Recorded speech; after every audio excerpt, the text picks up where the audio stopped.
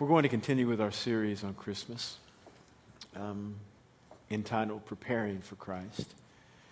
And I love this time of the year for a lot of reasons. One, I love to preach a Christmas series. Two, I love the fact that songs of worship are played in secular places and people just sing along. I love that. And I love that we get to rehearse and sing afresh songs that have traditionally been kind of relegated to a Christmas carol kind of mindset rather than a song of worship. And if you relook at Hark the Herald Angels, which we sang today, that's some of the most fabulous penned theology in rhyme you will ever get in a song. It is amazing. And no bridge. There's no bridge in that thing. Just 3 verses. And there is so much great theology in there. I just worship every time I sing it. I thought, somebody was inspired by the Holy Ghost on this thing. So, for that and many other reasons, I love Christmas. Turn with me over to Luke chapter 2. Luke chapter 2. The title of this message is, Do You Want to See Him? The series is Preparing for Christ, and the title of this message is, Do You Want to See Him? Luke chapter 2, verse 22. We're going to read a large portion of Scripture, 22 through verse 38. Of Mary and Joseph, it says, And when the days for their purification according to the law of Moses were completed, they brought him up to Jerusalem to present him to the Lord. As it is written in the law of the Lord, every firstborn male that opens the womb shall be called holy to the Lord. And to offer a sacrifice according to what was said in the law of the Lord, a pair of turtle doves or 2 young pigeons. 25. And there was a man in Jerusalem whose name was Simeon. And this man was righteous and devout, looking for the consolation of Israel. And the Holy Spirit was upon him. And it had been revealed to him by the Holy Spirit that he would not see death before he had seen the Lord's Christ. 27. And he came in the Spirit into the temple. And when the parents brought in the child Jesus to carry out for him the custom of the law, then he took him into his arms and blessed God and said, Now, O Lord, you are releasing your bondservant to depart in peace, according to your word. For my eyes have seen your salvation, which you have prepared in the presence of all the peoples, a light of revelation to the Gentiles, and the glory of your people Israel. 33. And his father and mother were amazed at the things which were being said about him. And Simeon blessed them and said to his mother Mary, Behold, this child is appointed for the fall and rise of many in Israel, and for a sign to be opposed. And a sword will pierce even your own soul, to the end that the thoughts from many hearts may be revealed. Verse 36, And there was a prophetess, Anna, daughter of Phanuel, of the tribe of Asher. And she was advanced in years, and had lived with her husband 7 years after their marriage, and then was a widow to the age of 84. She never left the temple, serving night and day with fastings and prayers. And at that very moment, verse 38, she came up and began giving thanks to God and continued to speak of him to all those who were looking for the redemption of Jerusalem. Father in heaven, help us as we study today. Here we've got a beautiful story of Mary and Joseph doing what they should do according to the law. Leviticus 12 had said that it was important for every mother and father to bring their child before God and to present an offering of thanksgiving for God giving them the baby and to renew their commitment to him. All of this was kind of assumed in their presentation of the baby. Renew their commitment to him, thank him for what he had given them, and at the same time rededicate or give the child back to God that God had given to them. It was a moment of worship, and it was analogous to our dedication moments. And Mary and Joseph were doing all they could to be right. At 33 days, every male child was to be brought before the Lord, and at 66 days, every female child. And so at 33 days, Mary and Joseph were doing what they should. But you have to remember that there was one designated spot for this to be done. Now, I imagine that there were priests all over Israel. And so maybe it could be done in the privacy of a home someplace in Nazareth. Maybe it could have been done in Bethlehem where they presently resided. You were supposed to offer all your sacrifices there at the temple, but there was some precedent in the Old Testament for offering sacrifices at other spots. And so it's possible that you could have found a priest someplace. There were thousands of them in the lineage of Aaron and Moses and the tribe of Levi. Thousands of them around the nation. You could have found somebody to just do a private ceremony. But to do it in the temple, that was an Instagram moment there. Now, in my generation, we say a Kodak moment. But Kodak is gone. So is Polaroid, for that matter. We don't know where they went, but they no longer exist. They were camera companies. And you wanted to be able to tell your baby you were dedicated in the house, the place where God has assigned his name, where he has relegated his glory to abide. That's where you were dedicated, boy. You wanted to be able to have that kind of history behind the dedication moment. So it was kind of discouraged to do it anyplace else because the temple was the spot. But you have to understand the temple was a very small place. It was smaller than this building. It wasn't large, at least a place for worship. And you had everybody trying to make sure they had that Instagram moment. So the millions of people that were in Israel, there could have been 5,000 babies born at that specific time, the time when Jesus was born, and then 33 days later to be dedicated on that day. And let's say that a tenth of them decided they wanted to obey, because not everybody obeyed. Should have, but they didn't. Could have been 500 babies, all coming at that one time. And so I imagine it was much like, okay, you take a number and you go find a priest, and the priest calls your name. Next! And they do the dedication moment, and they sacrifice whatever, the animals, the turtle doves, the pigeons, the lambs, depending upon how much resource you had. And then you're out. You move them in, do your religious thing, move them out, get the next one in. And Mary and Joseph were in the queue. And as they're waiting for their time, all of a sudden this dude Simeon just comes up. Now, what we don't know about Simeon is pretty huge. What we do know is great, but what we don't know might even say more about who he is. Because there's nothing in his lineage, nothing in the description that talks about him being a priest.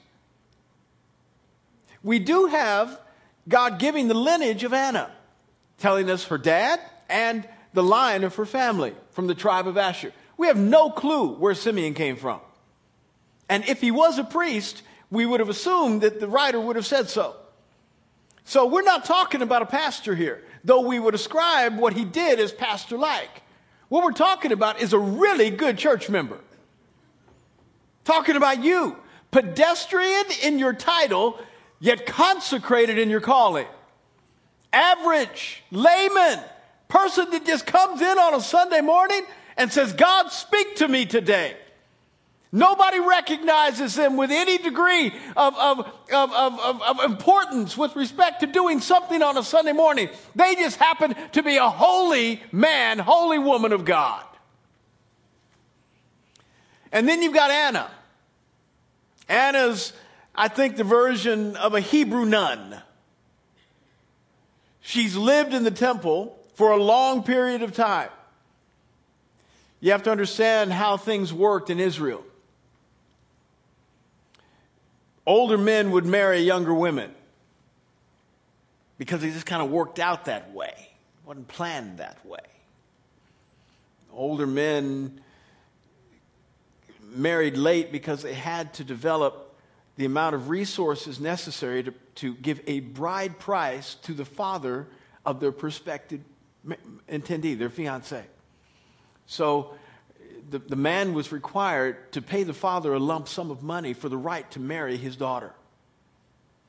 A dowry is when it goes the other way around, but dowries were done in Europe. Israel did bride prices. Dowries were when the father of the bride paid the groom's father something. But when you talk about the amount of money that it would take to secure a woman of fine standing, oh, it wasn't cheap. Wasn't cheap. Jacob was the brother of Esau. the two sons of Isaac, of the Abraham, Isaac, and Jacob, that group. Jacob had to run from his brother because his brother had the birthright, and Jacob kind of stole it. Along with the blessing, deceived him out of it. It was a mess. And so Esau was now mad at him, trying to kill Jacob. And so Jacob's mama, mother of both the boys, told Jacob, you need to go because your brother only has happy thoughts when he's thinking about killing you. Literally, he takes comfort with the thought of killing you. That's what it says. So you got to go. So Jacob ran up to his mother's brother, Laban. So Rebekah's brother, Laban, about 120 miles north. And he stayed there. Well, Laban had a daughter named Rachel.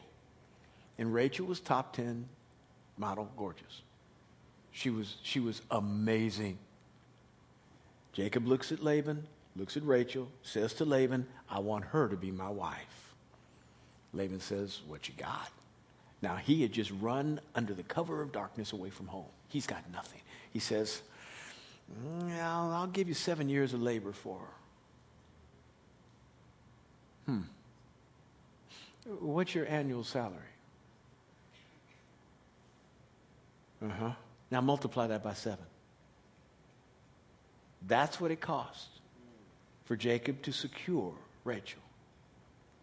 If you are a blue-collar worker making between 40 and 60, you're talking about times 7, somewhere in the neighborhood of $300,000 to $400,000 to secure the right to marry Rachel. That's why it took a man a little bit longer than a couple of years out of college to get the kind of money to marry the woman he wanted. So you had older men marrying women who were in their prime childbearing years so that they could bear as many children as possible. So it was not uncommon for an older man of, say, 40 or 45 to marry a 16-year-old.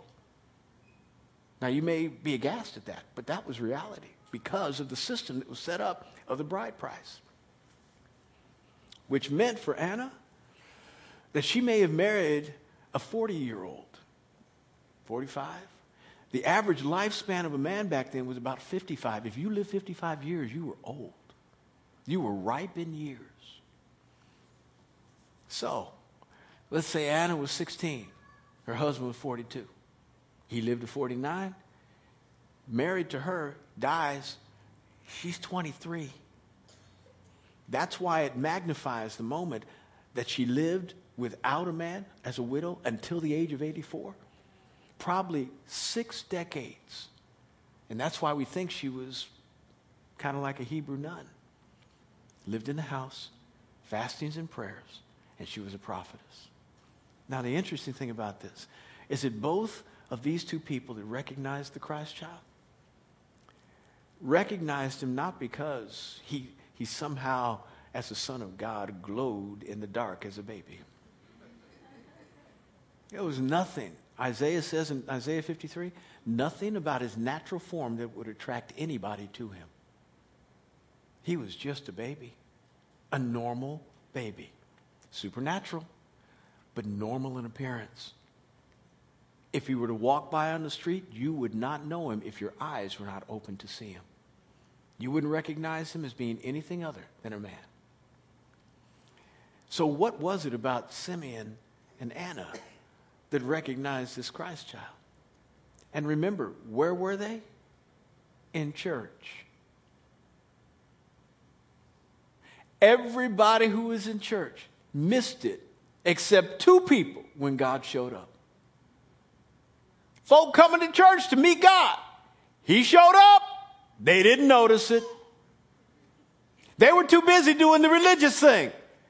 Too busy doing the right thing. And the whole purpose of coming to church is to meet God. And he showed up and only 2 folks saw it. It's possible to clock in and clock out and miss him. You got to have your eyes open. And maybe these 2 people allow us the privilege of understanding the kind of way we need to be, the kind of life we need to live if we want to see him. You want to see him? Do you want to see him in this holiday season? Let's take our cues from Simeon and Anna. Number 1, it says Simeon was righteous. Righteous. Now, in the New Testament, I'll say it this way. The new covenant has a different definition of righteous than the old covenant. But the transitionary books between old covenant and new covenant are the Gospels. The Gospels even though they are in the New Testament, most of the narrative is about Old Testament reality. Old covenant reality. Because Jesus had not yet died. The last couple of chapters of every book then move us into the new covenant. But to that point, everything is still old covenant. Because Jesus hadn't died yet. The whole new covenant is established upon Jesus' death. And so you have different definitions of what righteous is in the Old Testament as opposed to the New. Because in the New Testament, righteousness has very little to do with your actions. It has everything to do with what God has done, not what you have done. Because what you have done is proven that you aren't right. You have committed too many acts against God. You've broken his laws. You have verified the fact that you are a practiced criminal. Experienced in your craft. You know how to get around the laws of God and break them regularly, along with me. We have proven that we are wrong, and there is not enough we can do right to fix that. You cannot do enough right and good to fix all the bad you have done. It will not wipe it away. Those deeds still stand before God with him pounding the gavel on the bench of justice saying you are guilty. And they cry against you regularly. You cannot wipe them away by trying to do good. The only way we can be right is if we accept what Jesus Christ has done on the cross. In that he said, I am taking the sin of mankind upon me and its punishment. We then, as a result of accepting what Jesus has done, allow ourselves to be then washed under his blood and allow his death to be our death. He takes our death because the wages of sin was death, and therefore we should die as a result of our sin, and there's no good we can do to fix that judgment. He takes our death, and he was not worthy of dying because he had done nothing worthy to die for.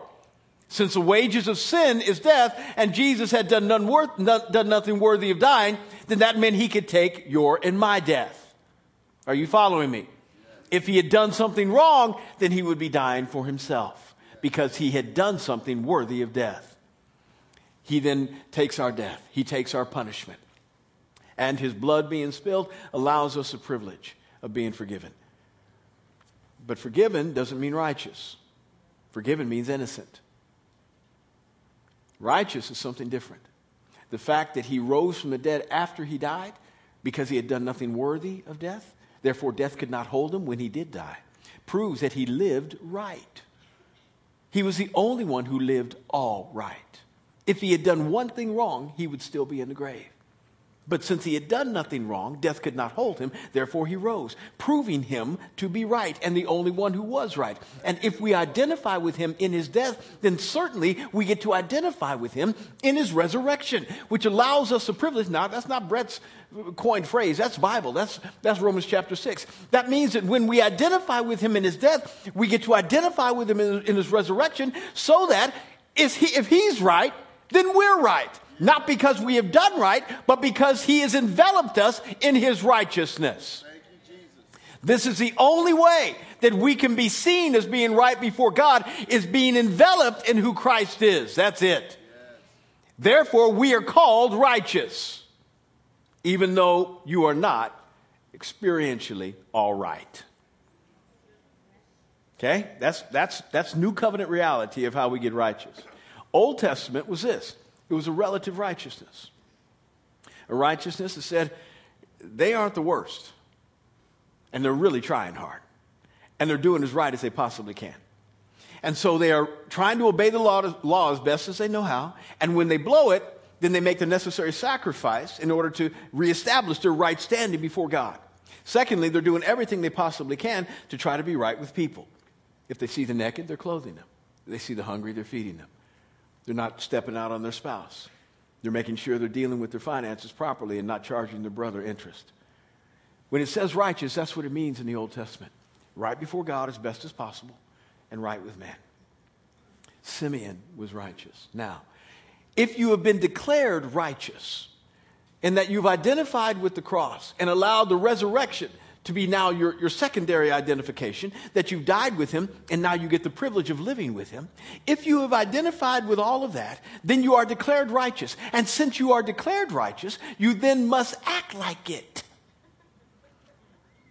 And this is where it gets sticky, because some people who have been made right aren't. Oh, I'm not saying you aren't positionally right. It's just that when everybody sees you, they can't tell that you're a Christian even though it comes out of your mouth. You say you're right, and they say, well, why are you out at the club with me? They don't say it, but they think it. Why do you say this? Why do you do that? You say you're right, but you ain't right. Something's wrong with you. Indeed. Though you might have your ticket punched to glory, it doesn't matter much here. And because you don't live like what you've been purchased to live like, you don't see them. The only time you will have the privilege of seeing them is when you get to glory. I want to see them here. I want to see what Simeon saw. Other people just see humanity. I see God in humanity. I see him working in people's lives. I see him inserted in poverty-stricken places. I see him helping in desperate marriages that can't get right. I see him. But in order to see him, you got to live right. If you're living wrong, he's not going to reveal himself to you like that. You're not a steward of what you see. Simeon was a righteous man. You start living right, it's hard to miss him. He was devout also.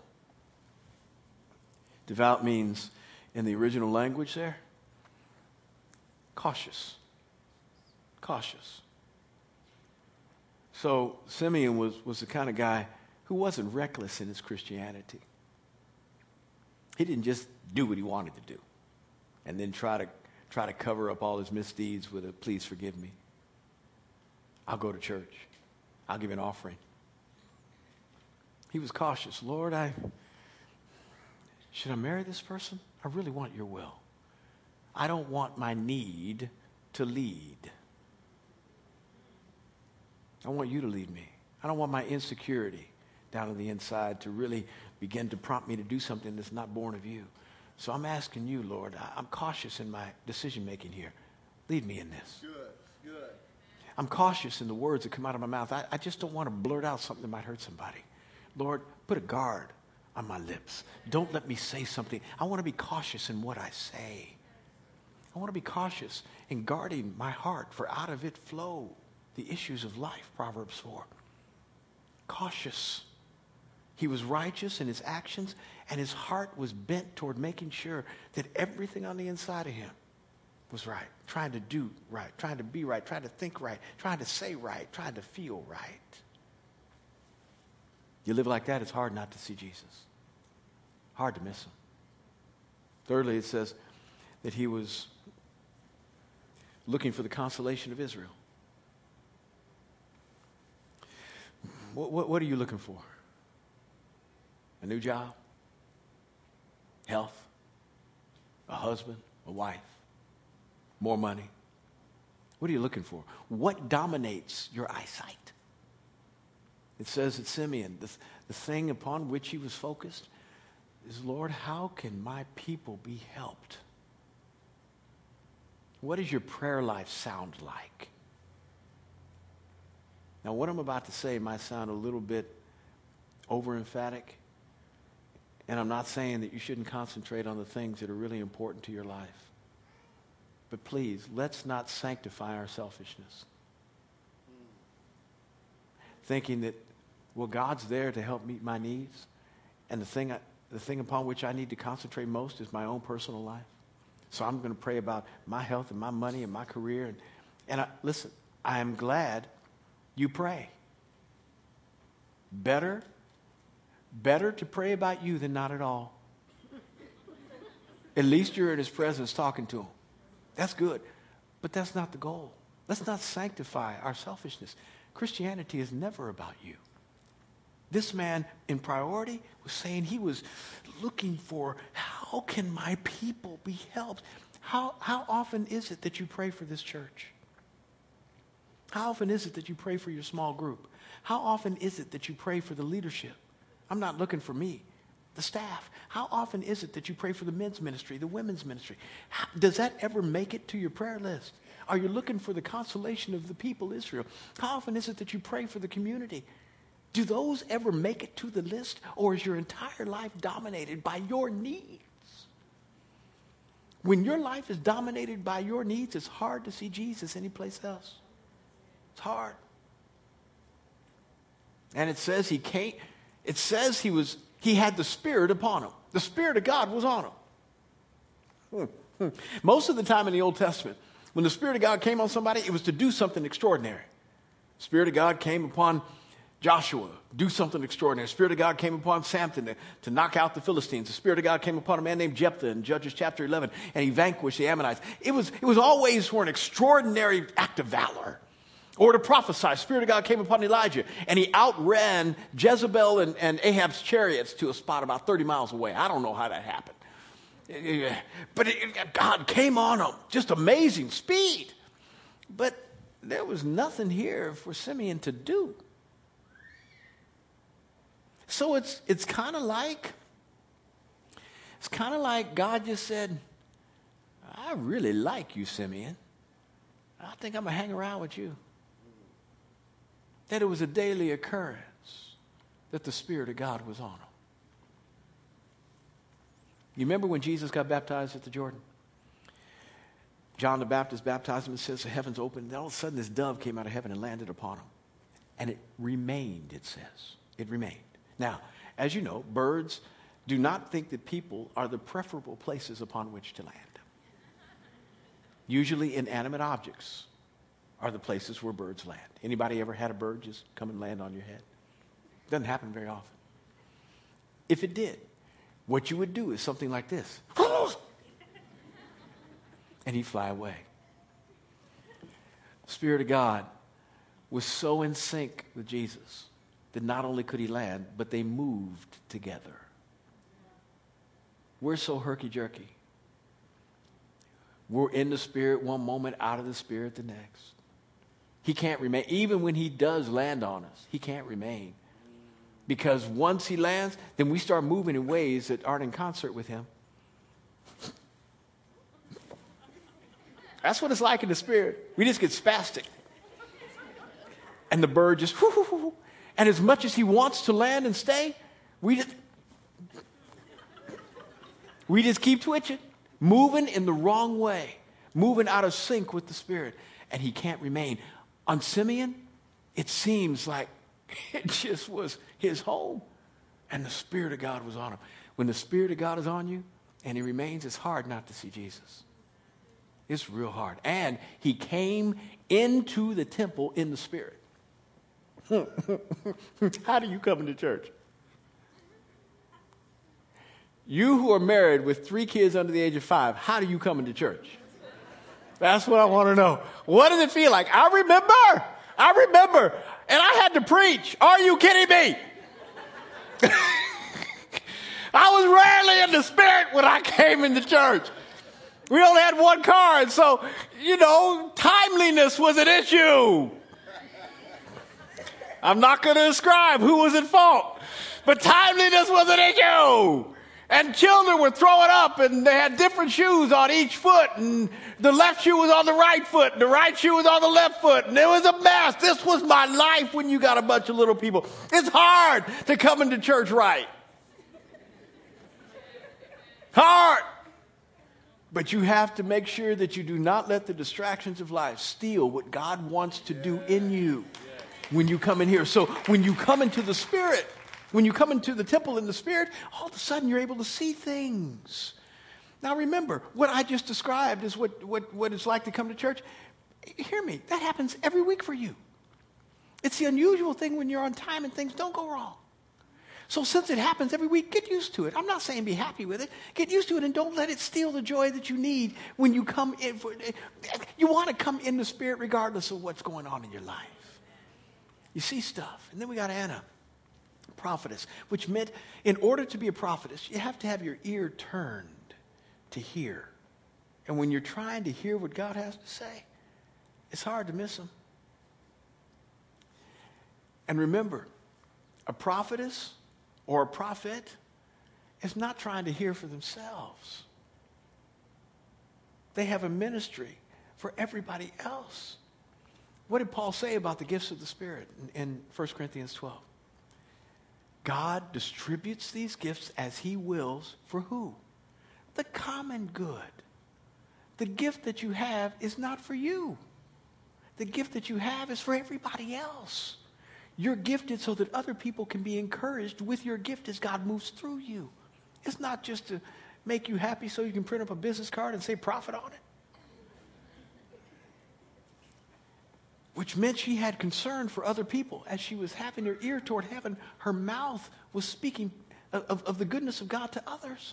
And when you have a desire to share with others that which God has given you, why wouldn't he want to reveal himself in more ways? Because that gives you more stuff to share. You're concerned about people so much.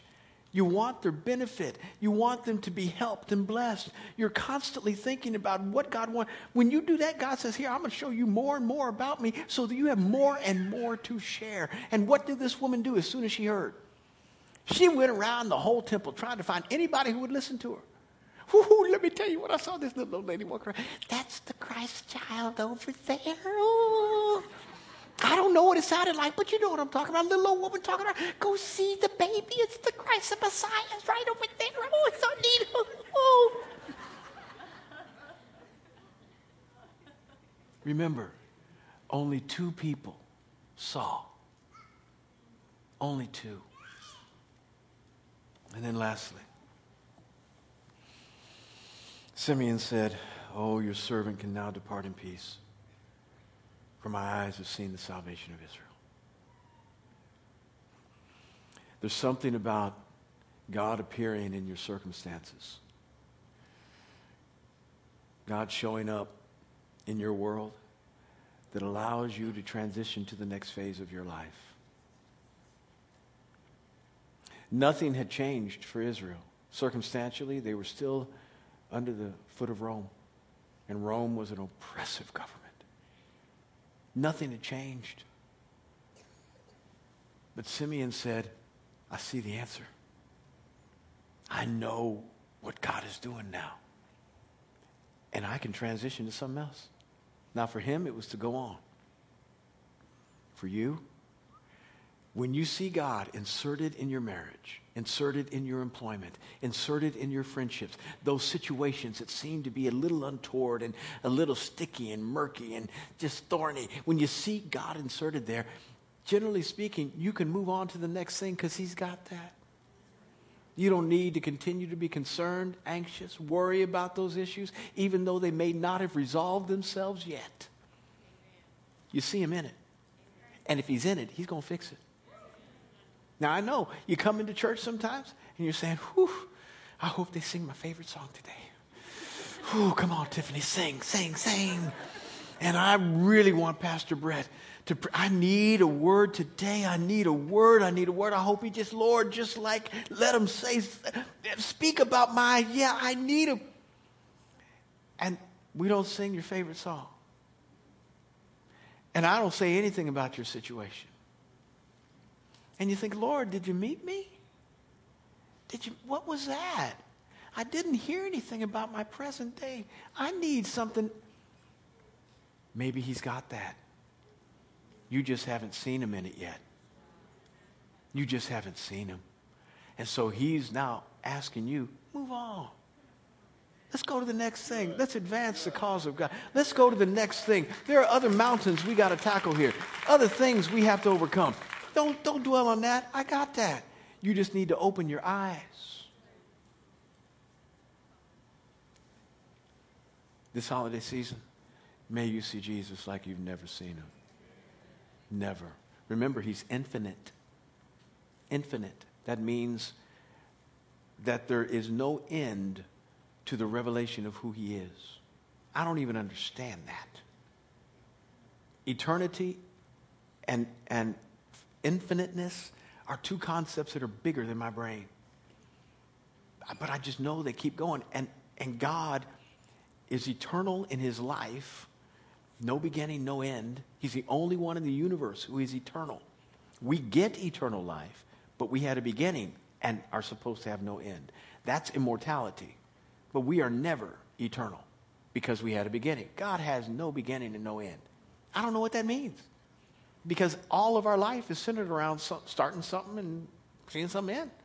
Hey, he had neither. And infiniteness, nothing can contain him, and his being is without end, which even though it blows my mind, it makes me kind of happy, because I realize that when I get into eternity, I'll never have a boring moment of seeing who he is. Church will just go on, and it will be one.